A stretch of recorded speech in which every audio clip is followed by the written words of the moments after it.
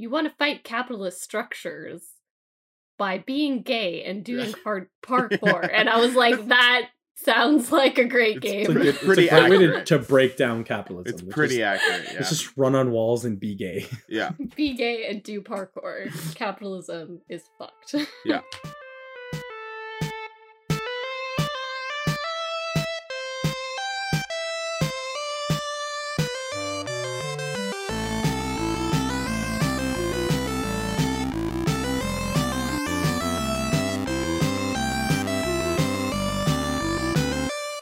Welcome to the Crown Eaters podcast, where we talk about our favorite games, video game news, and just about anything else. My name is Matthew, and as always, I'm here with my best friends, Marissa and Sacco. I would like to remind everybody that there are no stupid questions, so I'm going to start us off with a question right now. Marissa. Yeah. Have you noticed that in the intro I say video game news, and we never really talk about anything that is relating to the news? Do you have any news articles for me, or something like that might be relevant to this week? Yeah, actually, I do. Do you know what it is? Like, I feel like you know what it is. No, tell me about it.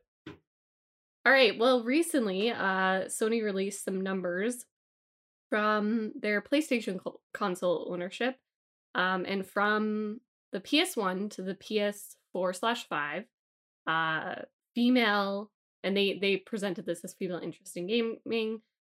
I have some issues with those wordings, but female proportion of the ownership of the actual console has gone up from 18% from the PS1 to 41%.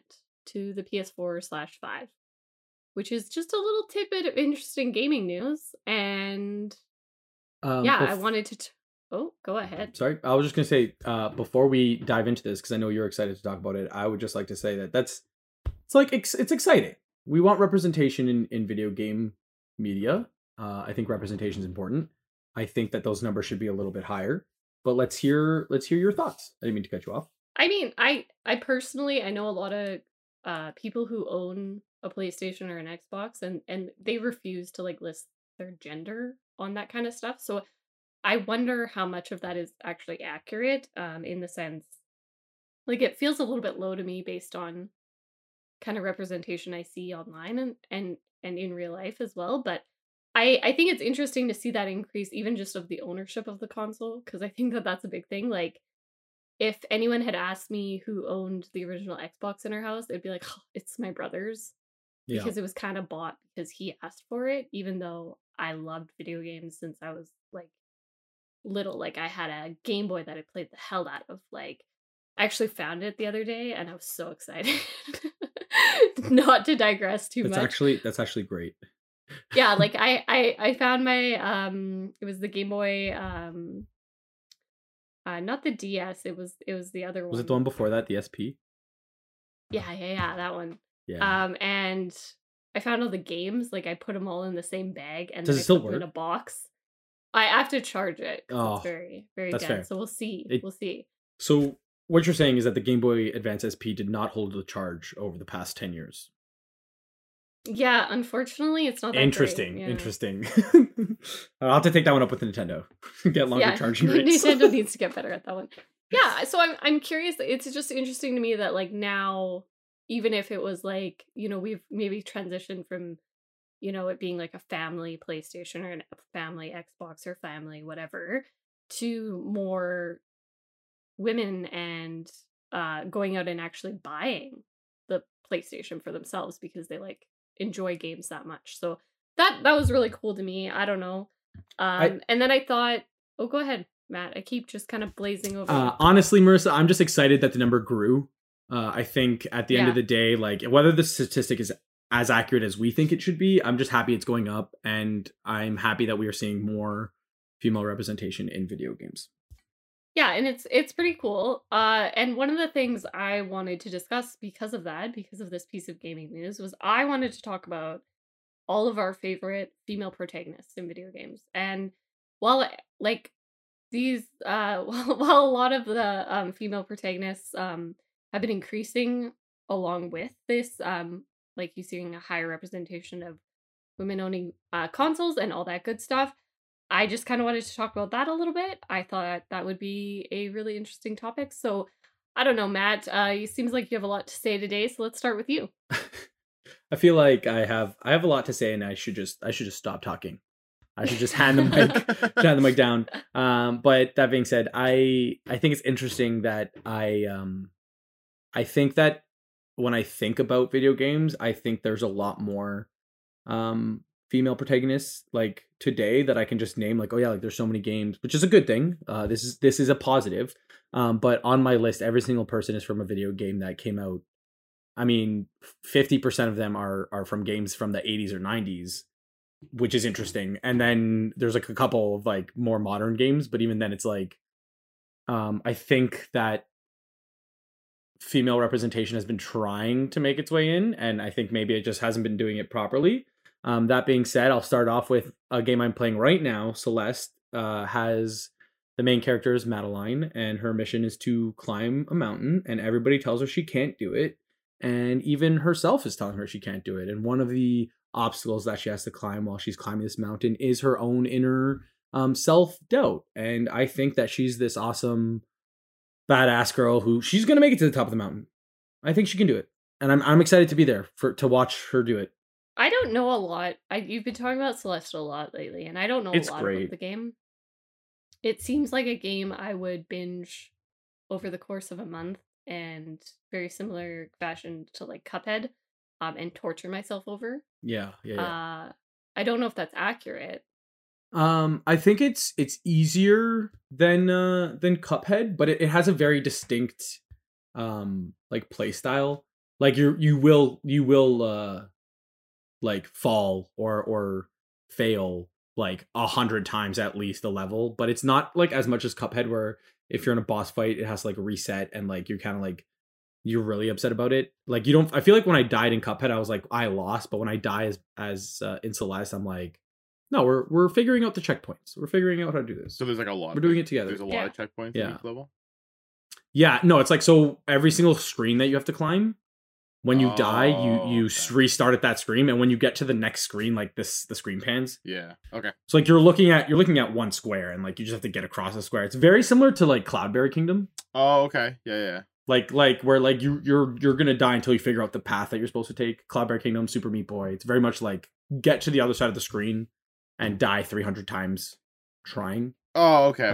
But the reason why I love this game so much is like the themes they talk about. Like Madeline is just this little girl, and well, not little. Like she's a woman, but she's really struggling, and she's like everybody keeps telling me I can't do it. Like what if I can't? And like her inner demons literally come to life, and they're like, I'm gonna prevent you from getting to the top of the mountain, and I'm gonna start throwing hurdles at you. And like she's like, no, I can do this, and it's just amazing. No, fuck you. It's like you don't always have to listen to the negative voice inside your head, and I think that's fantastic. I like that. Like the little 8-bit character of Madeline. Sacco, how about you? I gonna go with not really an obscure one, but I was gonna go with Faith from Mirror's Edge. Okay, so you said Faith. Yeah. And then I was like, I don't have any fucking clue what game this is from. Faith Connor. And then you said Mirror's Edge, and I was like, oh, okay, I'm back in reality. Yeah. Doing the research for this episode, I actually found out that there was a Mirror's Edge comic. And that's I think what the game was based on, which is I didn't know. I just played the game. But Faith is for anyone who doesn't know what Mirror's Edge is, it's like a parkour game where you just go through a bunch of levels. And you just kick people off buildings, and you like, and then it kind of, we've talked about it before on the ironically the most disappointing ending podcast.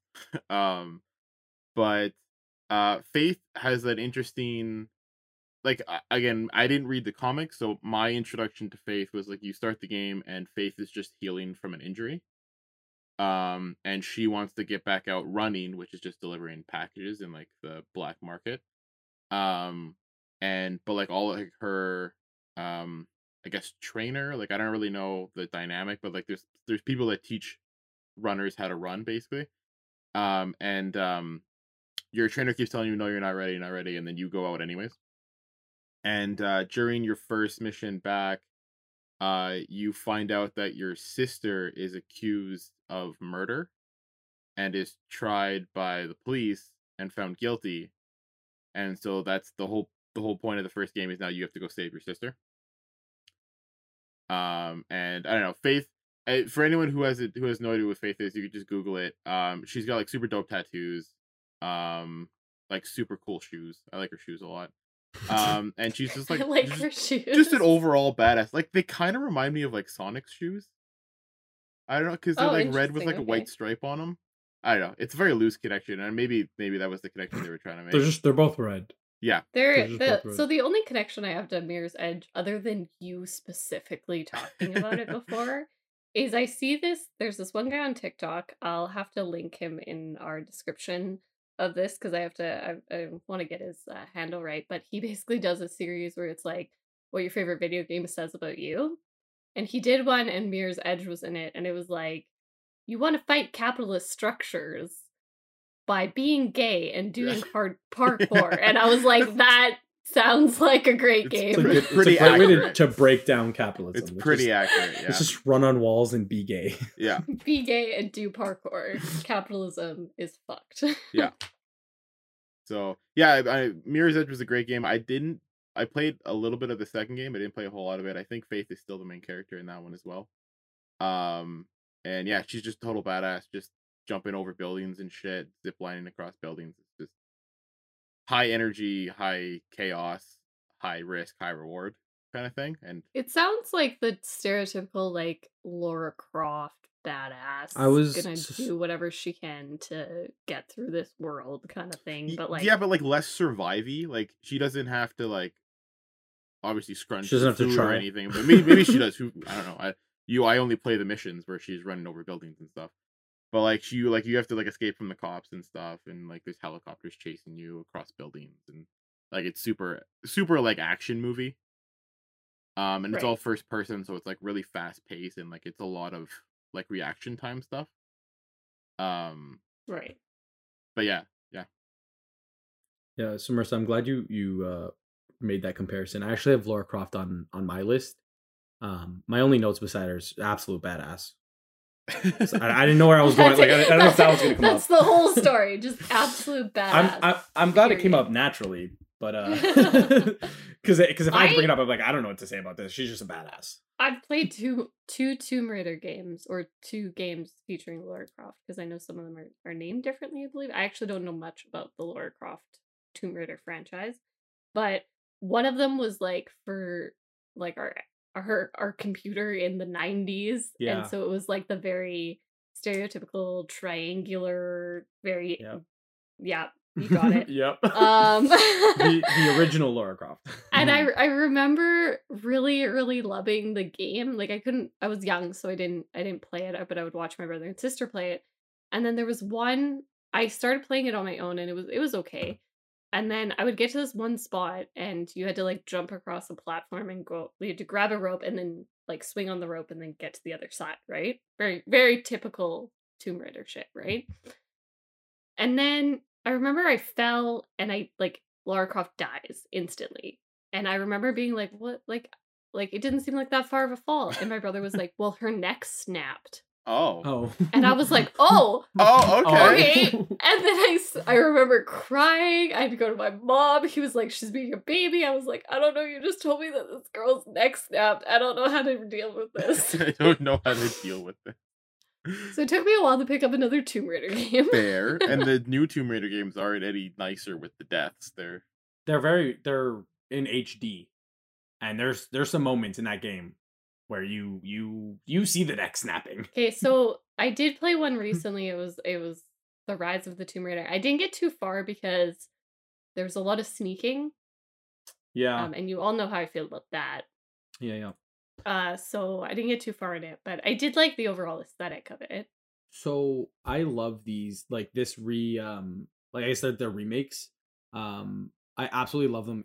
Merce, I think you'd really like the first one. They all kind of do have that sneak feel to it, but it gives you the option to like really go guns blazing. Yeah, like it's not like The Last of Us. Like they do really give you. I do like the guns blazing effect. Yeah. So they remade the game in 2013. Like they restarted the series, and you start off as Lara Croft in the first. Like it's like just called the Tomb Raider. And then they remastered them again for the PlayStation 4 and the Xbox One. And my absolute favorite part about this game is the first time, like, Laura Croft is like an archaeologist, and like she ends up on this island, and the first time she kills somebody, she's like, what did I do? Like, I just killed somebody. And that moment in a video game was absolutely revolutionary to me, because I'm sick and tired of like being in a video game and like this person who has no, like, they'll just drop in a person and like they have no business being this good at what they're doing, but because it's a video game, they just instantly pick up a gun and start like murdering people and like doing backflips. And it's like, when with Laura Croft, like, you drop in, you're on this island, and you like find a bow and arrow and like you shoot somebody and you're like, oh my god, like, I just killed somebody. And I'm like, that's, if I was in that situation, I would lose my mind. Like, if I was just on an island and I'm like, I have to do it or else I'm gonna die. And it was just like the realism, and like she has to hunt for food, and she's like, you really experience being stuck on this island, and it just makes that survivalism like way more intense. And I just thought the writing was absolutely fantastic. I've heard that they actually take you through like an amount of realism in that game. I've heard that from a lot of people and why they liked it, because it wasn't just like, ah, yes, I am a badass. Yeah, like there was which I do enjoy sometimes. Like I'll shut down capitalism by being gay and doing parkour in Mirror's Edge. Sure, that's 100%. fine. But like I like being able to have the range and finding games that express it differently. I think that's always a benefit, right? And it leads me to my next game, which also delves into the emotions of the actual real life emotions you would be having in certain situations, which is The Last of Us. And I'm going to talk about Ellie. Now, Matt, I know you're going to play the second game, and so I'm not going to spoil anything. But I will say, because she is technically a playable protagonist in the first game, it's for a small portion, and I'm going to talk more deeply about that. But in the second game, there's something that they do really well, and this is completely spoilers free. They let Ellie be angry. They let Ellie be so fucking pissed off at the fact that she's in this apocalyptic world. And I think that is not something you see, especially with, and for whatever reason it is, but especially with women characters. They are generally not given that role. They're usually more experiencing different emotions, but the anger she feels throughout that game is so relatable. And I'm with her most of the time of feeling that anger, just being like, yeah, like the world is fucked and you deserve to be mad at, like, you are, yeah, it is totally fair to be mad about this. Yeah. I think that's something that's not shown. It's not shown a lot. And I think that the reason that they could do that so well in the second game, and this is where I'm going to talk a little bit more deeply about The Last of Us, but is because of how they portray Ellie in the first game. So when you're actually playing as her and she is one of the main protagonists, the amount of fear she has when she's trying to keep Joel like healthy and alive, because he's like basically almost fucking dead, and she's afraid. She has that moment where she's encountering people and she has this bad feeling, and she just trusts it, and she becomes violent and a little bit angry in that moment too, because she knows that's how she needs to be to survive. She's not going to be nice just to be nice. And they try to exploit her based on that. They're like, okay, well, like, just help us out. And she just pulls out her weapon at them and like, get the fuck out of here. And I loved that part, because I was like, obviously you have the same bad feeling as Ellie, because you're like, I don't trust these guys. And specifically talking about the scene where she's hunting in the woods, in case I've lost anyone here. But yeah, that moment where she turns her gun on them and she realizes that they're not nice people. Yeah. And she realizes it before they've really revealed anything to her, I think is really powerful. And then, of course, the scene, and I can't remember his name off the top of my head, Matt. I know you played this more recently, so maybe you can help me out here, but where she is being chased around the restaurant. Oh. Yes. Dave? That scene, Dave. Yeah. David. Yeah. So as she's being chased around the restaurant by David, one, the amount of like, holy shit fear I felt in that. And we've talked a little bit about how the mechanics maybe weren't awesome there. But when she is just, and big spoilers if you don't want to know anything about The Last of Us, but when she is just, she picks up a knife and is just absolutely like butchering him. Like, I remember watching that scene and being like, It was one, this it was girl is graphic. traumatized. It was graphic. It was a graphic. graphic scene. And I was like, this poor girl, because at this time she isn't a woman. She's just a girl. Like, she's just a teenager, Yeah. like barely a teenager. And she's having to do this because she knows that if she hadn't done that, if she hadn't killed him, she wouldn't have survived. And it was the same thing where then she just broke down and she just kept stabbing him, like that would make it all become undone. Mm-hmm. Like the emotion that went into that scene was, and I know we've talked about this in a previous podcast, Matt, but it actually, I was getting really freaked out with that Mhm. battle, and it pulled me back into the narrative. Mhm. Yeah. I think Ellie's tremendous. I think Ellie's tremendous because she's allowed to feel these emotions that I think anyone would be feeling in the middle of that world.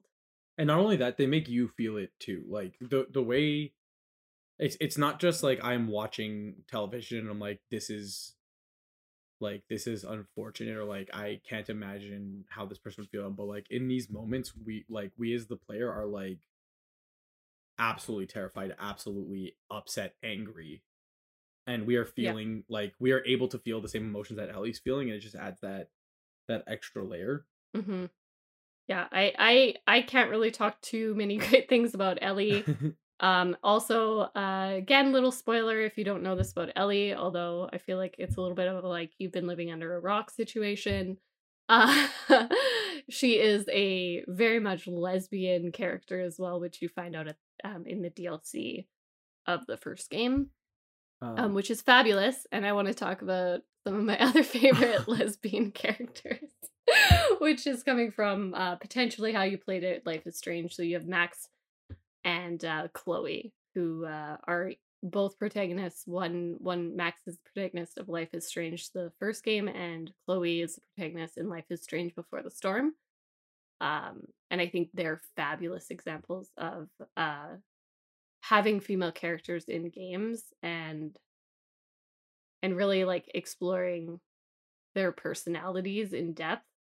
I think they do a better job in Before the Storm. I think that's pretty common in a lot of video games, that the second one or the second iteration of a game, they usually get a little bit of a larger budget, it seems, a little bit more time to complete it, and they're already working off of materials, so it tends to be a little bit better. But the Chloe in Life is Strange Before the Storm, I've said this before, I'll say it again, was so absolutely thoroughly well developed that it made me replay the first game and save her. Mm-hmm. Even that, just like convincing you to go back to a game, like you've already played the game, you've already made your decision, and then you played a second game and it's like, hold on a minute, maybe. Well, I And like fucked the up decision first at the end of time. that game was a huge decision. It was like save one person or save an entire town, and like it made you go Mhm. back and like reconsider, like, hey, maybe I was wrong. Yeah. Maybe I judged that too harshly. Yeah, I think especially in Before the Storm, maybe I'll just focus on that one, but I think that they did a fabulous job of making Chloe a really fully developed character. You start to understand like all of her decisions from the first game. You start to understand her mentality, where she's coming from, why she's in such a rough spot. Plus you get to explore her relationship with Rachel, which is you get to affect, obviously it's a choice-based game, so you can make that as well developed as you want, but the complexities of like their emotions and the fact that like it's a little corny, like they're all still in high school, so there's a little bit of like angst and drama that you have to go through, but Yeah. like they did it in Never hurt such a good way anybody. that I was like, I don't know. I remember waking up in my parents being like cooking breakfast downstairs, and I thought that was the most annoying thing ever for some reason, because I was pissed off at the world that day. And like they do that really well, where they explore that like punk, I don't give a shit, I'm so sick of this monotonous life attitude. Yeah. Yeah, Matt, I actually think you are very similar to Chloe. Yeah. She's the one with the blue hair, right? Yes. I never Yeah. played the game. I'll take it.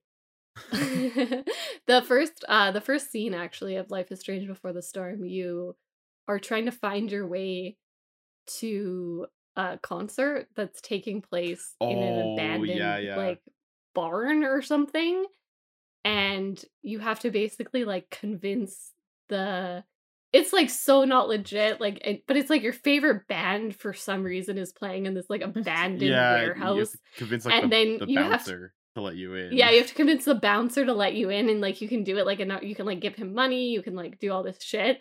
But like as she's walking in and she's like, there's nothing like if I leave tonight and I haven't seen, I can't remember the name of the band that they like made up, but if I haven't seen them play, like I'm gonna kill myself. Like life isn't worth living. Like, and I was like, that's like such a mad attitude. Yeah. I can't say I've been there, but I definitely I should have been there. I want to be in an abandoned garage listening to some random punk band. Like that's 100% what I'm looking for in life. That's what you're looking for in life. Plus, there's actually a mission. I'm trying now. Now this has turned into Marissa is trying to convince Matt to play Life is Strange podcast. Nice. Which is that they do actually do a performance of Shakespeare in the middle of the game, and you have to remember lines from Shakespeare. That's really cool. Yeah. Was this game made for me? It might have been, and then you refused to play it. I refused to play it. I listened to the soundtrack all the time. I remembered I remember we talked about Life is Strange, and I forgot that I did this, but I was flipping through my music and I was like, oh, I love this song. I've listened to the song forever. And then I was like, where do I know this song from? I looked it up. It was the Life is Strange soundtrack. Like I just listened to the soundtrack. It's a good soundtrack. It's a great soundtrack. I've never played the game. Yeah. One day you will. I'll give it a try. I'll be so happy. Maybe I'll give it a try. All right, Matt, I feel like you have another one to talk about. I have a couple of I'm just gonna punch through 3 really quickly and then we can flip it back to you guys. 2 that I really want to mention. I mean, I say really quickly, but it revolves Portal, so we know it's gonna be a long. No, that's a long haul for sure. Yeah. So the 2 that I want to talk about were Samus from Metroid and Chell from Portal. Okay. Because both of those characters, you don't like you're not introduced to them as like women. They're not like, oh, you're playing as a girl, let's see what happens. Like Metroid, you play the entire game and then at the end she takes off like her suit and it's like, oh, that was the entire time the badass fighting aliens was like a female. And I feel like it just kind of like felt like the fact that Samus is a girl and the fact that Chell from Portal, the fact that they're like female doesn't change the game at all. And like it doesn't feel like they're there for like anything other than these are the characters and this is the story we're telling, and it has nothing to do like there's no weird moments that make me like why are they doing this. It was just like, nope, this is the game, this is the story, and also they're female, and I think that's pretty cool. Was there another one you said 3? Yeah. Oh, okay. So, we can talk about Chell, but I thought what you said was I'm gonna blaze through 3 really quickly, and then we'll go back to you guys. And then you said 2, and then stop talking. I thought you were gonna talk about Chell. So we can come back to either of those if you'd like, but the third one that I wanted to talk about was Princess Zelda, because she does not fit the stereotypical princess from a video game, in my opinion. I'm sure somebody will try and fight me on this, but I think Princess Zelda is an absolute badass, and she doesn't seem like a damsel in distress. Besides the very first game where you literally just play as Link and like you're in the middle of a field and you don't actually know anything that's happening. Like A Link to the Past, you save Zelda. Like Zelda's trapped in a castle in like the first mission, like the tutorial mission, and you save like immediately. She's like, yeah, no, like I'm breaking out, like come with me. And then the rest of the game she's free and she's just like, hey, like Ganon's attacking Hyrule, can you please help us? Like I have these supplies, I can help you if you ever want to come and chat. Like if you ever get stuck, like come back and like I'll help you. And like she's very much like a companion throughout the game. And then in the later game she actually becomes Sheik, which is like a ninja who like will actually fight enemies like in front of Link.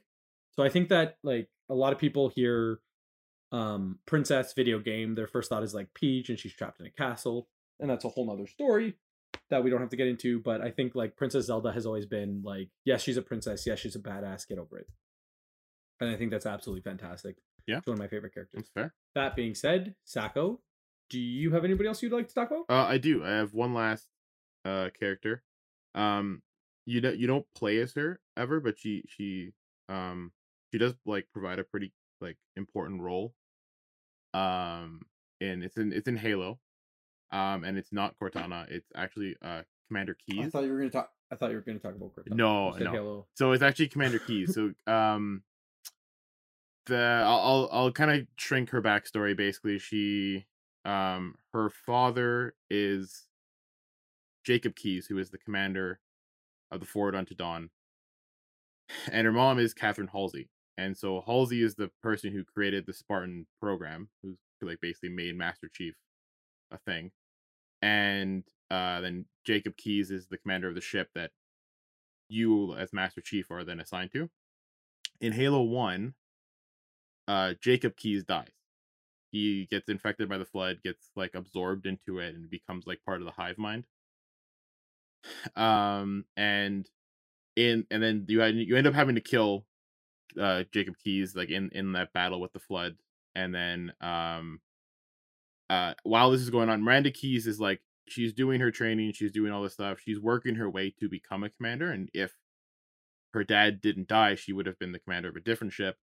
But instead of like, once her father dies, she then is like quickly promoted to be the commander of the Forward Unto Dawn, and she has to now command the ship that is actively being attacked by the Covenant because they know that Master Chief is on it. And she does a great job. She like defends it all the way through Halo 2. Then Halo 3, she gets like special permission from like the head guy of the UNSC to follow the Covenant through a portal, which is essentially a suicide mission. But in doing that, she ends up finding Master Chief. They resurrect him kind of because his like suit went into lockup as he like fell through the sky and like went into a jungle. The whole thing. So she ends up getting Master Chief. Then they like get the Arbiter. The two of them come together, and then Halo 3 happens. And the whole plot of Halo 3, you get all the way to the end. And I know I talked about this a little bit in like twist endings, but there is like another twist I didn't really talk about in that one, where like after Guilty Spark turns on you, the Flood infects the ring that you're on, and the Flood are trying to turn on the Ark to destroy, again, sentient life, because that's their whole goal. And so Miranda Keys now like by herself fights her way all the way to the control room, and then she finds Sergeant Johnson, who's another important character, who has been infected by the Flood, and the Covenant are going to use Johnson to turn on the Ark because you need a human touch. Like no alien can turn on the Ark. And then Johnson distracts her, and then as she's distracted, the Prophet of Truth, which is like the head of the Covenant, ends up killing her. But she delayed them enough time for the Arbiter and the Chief to show up and take both of their bodies out as they self-destruct the ring. And then they're both buried on Earth, and there's like a whole ceremony at the end of it. And you like, as Master Chief, you actually don't return to Earth. You get sent off into space, and you tell Cortana to wake you if they need you again or whatever. And so there's like a nice memorial, and it's got a picture of Sergeant Johnson, Miranda Keys, and you just like, it's just 117 is written on a piece of stone, because that's the Chief's like service number, I guess. Anyways, so like it's like you get a lot of her backstory from like Halo and Halo 2, and then she ends up like being the martyr in Halo 3, that like her and Johnson both sacrificed themselves to delay the Covenant long enough for you to eventually save Earth, because they're going after Earth in Halo 3 because the Reach is already gone. That was the only other human planet. But yeah, like it's a character that was very important. You never actually play as her, but she does play a very important role because she is your commander as the Chief, and you do answer to her, and everything you have to do, she has to okay and stuff. So wanted to give her like a special mention as a character you can't play as, but a very important character to the Halo storyline. Well, all right. That sounds like a very Okay, so I don't know if I was like just a little bit out of it, but I feel like we need to go back for a second to Zelda because I really so the thing I've loved about Zelda, and I'll talk about Twilight Princess again because why wouldn't I, is the sacrifices that Zelda makes in that game to keep her people safe. And the fact that like the jaw-dropping moment when you run into her as well, like in the Twilight world. I don't know, Matt, like what was your experience with that? Because I was like in grade 10 or something, I think. And I was like sitting on my couch and I was like, who is this? Like, I want to be her, even though she looks incredibly sad and like totally tortured or something. I don't know. What was your cool. experience? So I'm actually really glad that you brought up Twilight Princess because another really cool character is Midna, who is also a princess of the Twilight Realm, and she was transformed into an imp. But like both Zelda and Midna are like their kingdoms have been destroyed, and they hold so much like you were saying where you like she really like cares about her kingdom, and just like seeing her in like almost having a little bit of heartbreak because of like Yeah. the pain that she's going through. And then spoiler alert, you later on realize that Midna is also going through the same thing, and like they are like the duality of Hyrule and the Twilight Realm. And like they both put basically everything on the line to save their kingdom. And I just think it's really interesting that like that entire game, like my mouth was just jaw dropping. Yeah. Yeah, I feel like I always forget about it in terms of like the surprises and the twists in the story, but like even Midnight, like I totally forgot. Well, mostly because she's basically like your like She's like your system telling companion, you how yeah. to like play the game for most of it. She's your tutorial Um, system. she's your tutorial system, but she actually is like very well developed as well. And I remember getting to the end and being like, "Oh, Midna, like, oh my God, Midna, like, what were you going through this entire time?" Basically, I don't know. I do really love Zelda. I love that. I love the meme of like, oh yeah, like like this is Zelda and then they show a picture of Link because like really Link is just he's the protagonist, but he's like also like a weird like the relationship between them is so like it switches off between like who does more in which game and that sort of thing, whether he's actually just like or he's showing up to rescue her and she's like, nah, fuck you. Like I'm already out of here. Like I do really love it. I think there's something to be said as well about certain characters who like and this mostly happens in RPG where they just really let you choose between a male and female option. Um I do appreciate that. Obviously, I'm going to mention Dragon Age here. Uh in particular with the second one, which it was the only Dragon Age in which you had an already named character who already had some sort of like background and all that stuff that remained constant regardless of the changes you made to them. So Hawk is basically always Hawk. You are always going to be a human. You are always going to be a part of this family and no matter what background or class or anything that you give Hawk, there are certain things that stay the same. And I think one of the it's not exactly canon, but I know I like to think of Hawk as a female. I only ever really played her as a female. I know a lot of people did play a male Hawk, and that's fabulous. But there's something so beautiful about a femme Hawk, and especially, and I think this is maybe one of my favorite headcanons, the idea that um Varric, who is the only unromanceable like companion in your group, basically, other than like your brother or sister, which is obvious. But the only one you can't romance is Varric. Which is probably just realistic like things within the development of Dragon Age 2, which was that they were working on a tight timeline, and also he's a dwarf, so like to have some sort of kissing scene with him would be like height differences and shit like that. I don't know. I feel like that may be some of it.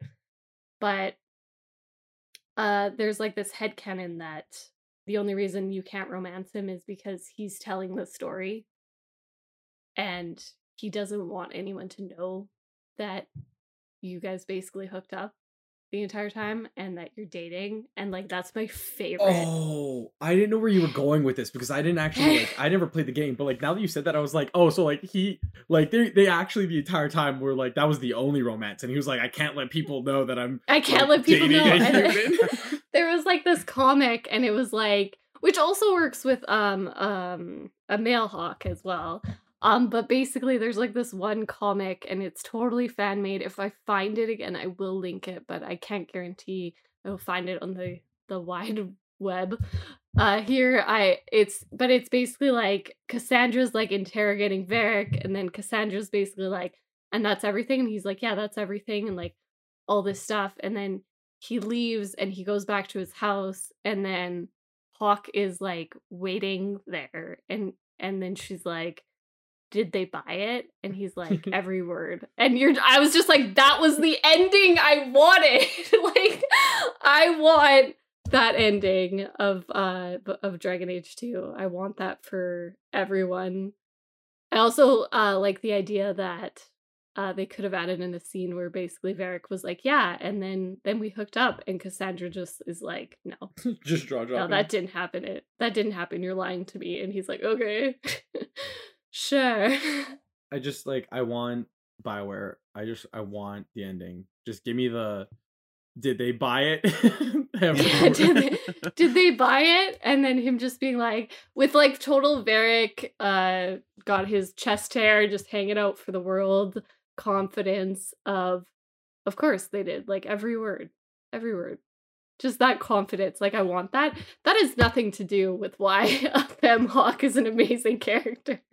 By the way, that's just Marissa needing to talk about Dragon Age for at least 5 Like, minutes in every podcast. We somehow brought it back.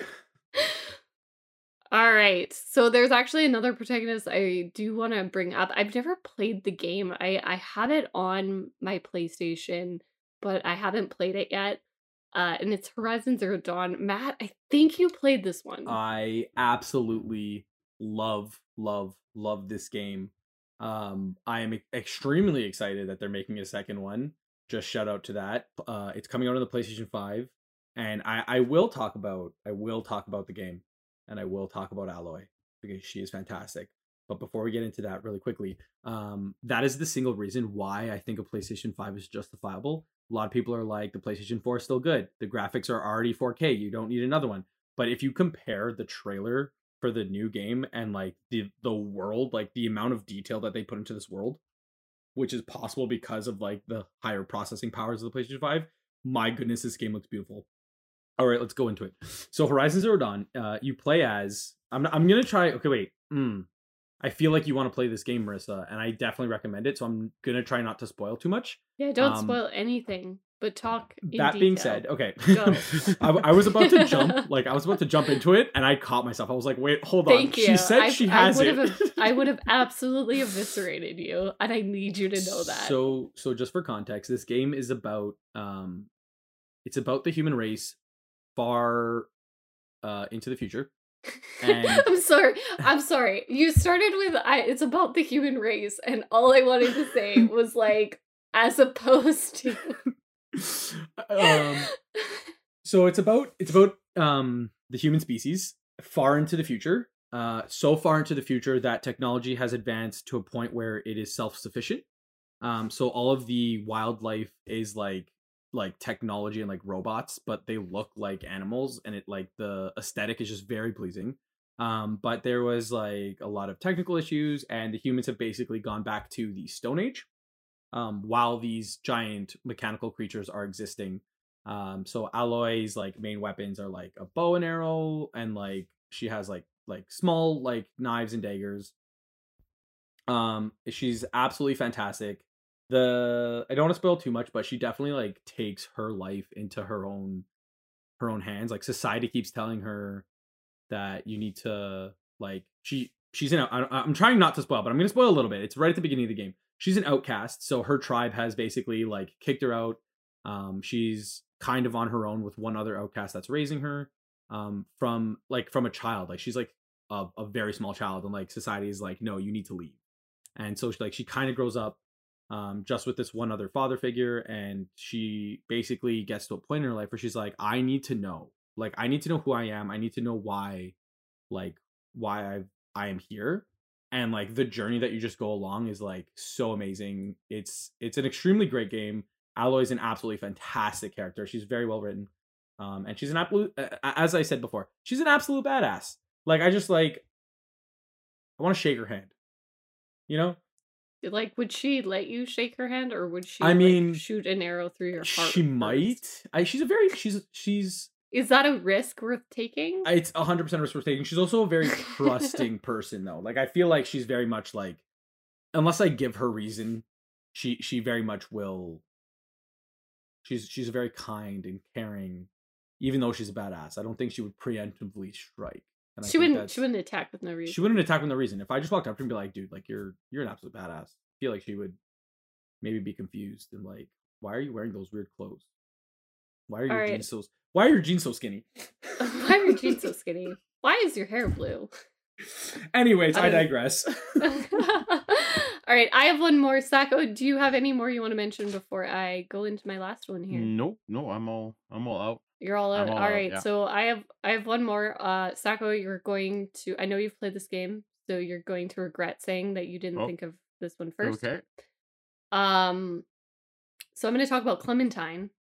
Oh. From the Walking Dead Yep. video games. So Clementine is actually, you meet her in the first game when she's not a playable character. You basically, it's actually really funny. You meet her the first Walking Dead. I can't really like overstate how much fun it was. Essentially you start as Lee, who's been arrested for some reason. I think we find out later on, but I'm going to just kind of, he's basically being taken to prison in a police cruiser. And you're kind of, you're able to chat with the police officer, or you can, I'm pretty sure you can just ignore the police officer and then he gets really mad, you know, as they do. But basically as you're driving, you crash because a zombie walks out into the middle of the road. And you are then like, your car flips. I'm pretty sure he's like knocked out for a little bit. Once he wakes up, he has to defeat some zombies, as you do in a zombie apocalypse game. And you take shelter in like, there's like little suburbs nearby. And as you're going like talking in this house, there's a walkie-talkie, I'm pretty sure, in the house. Correct me if any of this is wrong, Sacco, but I'm pretty sure I'm bang on here. Yeah. And you basically hear this little girl's voice, and she's like, "Hello," and she's hiding in the treehouse. Yeah. Because I'm pretty sure like her babysitter or something. Anyway, she was separated from her parents, and I'm pretty sure it was her babysitter or something who basically turned, and then she hid in the treehouse to survive. And so she tags along with you. And I won't spoil anything, but it's a little bit of a spoiler if you are planning on playing the game. For some reason, you can't play as Lee in the second game. So Clementine takes over the series, and she is freaking amazing as a protagonist. It's a choice-based game, so obviously it's got a little bit of your own personality infused in it. But I love how they explore and they grow up with this little girl. She grows up through these games. You watch her grow up in the middle of the zombie apocalypse. In a similar way to Ellie. It's not quite as violent per se, but she definitely encounters some tragedy. I really love Clementine. I think she's a great character. So I've never actually played this series or watched the show, so I don't know if she's in both, but she sounds like a lovely character. Yeah, she's like a fan favorite. from. Yeah, I don't think she's in the show, but they do encounter people from the From the show show? in the game, Yeah. especially in the first one, mainly. You basically run into like you go to Herschel's farm Mm-hmm. at one point. Yeah, yeah, yeah. And it's well before like anyone in the show or the graphic novel gets there. You're there pretty early on in the apocalypse, so while Rick from the show is still in a coma. Oh, okay, Oh, okay. so very Yes, very early on. it's Yeah, yeah, very early, I'm pretty sure. And yeah, you meet other people from the show. It's kind of fun. And then you kind of like separate from them after a little bit usually. Um yeah, I do love Clementine. She's fabulous. And that being said, let's move on to what game our top gaming recommendation from this podcast. Matt, let's start with you. So I'm gonna go for two, just because you know me, can never decide Break for the rules. life of me. Um, I just can't. So my first one, of course, the game I'm currently playing, Celeste. It's absolutely fantastic. Like I've said it before, I'll say it again. The themes in this game are just fantastic. Madeline is just so like amazing. I just want to see her succeed. I can't wait to see her get to the top of the mountain and just like be happy with her and for her. The gameplay is fun. It's challenging. If you like a challenging game, definitely play it. But it's absolutely fantastic. It's 8-bit, but it's nonetheless it's absolutely fantastic. And the second game, a little bit of a throwback, but the original remastered Tomb Raider 2013. It's honestly such an amazing game.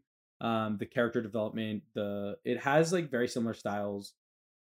It's like a survival game, so you have to like forage and like find parts and upgrade your parts that you find. Very much similar to like The Last of Us, but with less stealth. A little bit like Uncharted, but with more stealth. It's a good even mix. It's great. Definitely play Tomb Raider 2013 and also play Celeste. Cool. I'm gonna go with Mirror's Edge.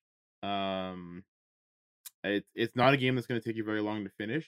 I thought it was pretty fun. And maybe the ending could have been better, but I think the gameplay was really exciting. There was a lot of moments where you make a jump, or like, oh my god, I don't think I should have done that, and then you end up like making the jump anyways. Like, it's it's a journey, and it's definitely a journey that I think a lot of people should take. And it's not a game that like I've heard a lot about. So yeah, I'm gonna go with Mirror's Edge. All right. Well, I am tempted by a few of the games that we have mentioned, but I'm gonna go. I'm gonna go a little bit with a standard, with a fan favorite here. I'm gonna go Dragon Age 2. I honestly, Marissa, I didn't know where you were gonna go, and I was like, she's gonna say Dragon Age 2. Like she was gonna say Dragon Age 2. That's fair. Yeah, it has to be Dragon Age 2. It's getting a little bit of like renewed love, to be honest, on like Twitter and other places online. So if you've never checked it out and want to play a very, very short RPG, it's pretty much finishable in a weekend if you really put your mind to it. Go play Dragon Age 2 and yeah, tell me if you think Varric and Hawk are just secretly in love at the end, because I want opinions on that, because I want to know if I'm alone. All right, and with that, we will end this one. Thank you guys so much for joining. As always, make sure you're following us on Twitch, YouTube, Instagram, Twitter, and Facebook, all at Crowned Heathens. And we so look forward to seeing you in the next one. Thanks, guys.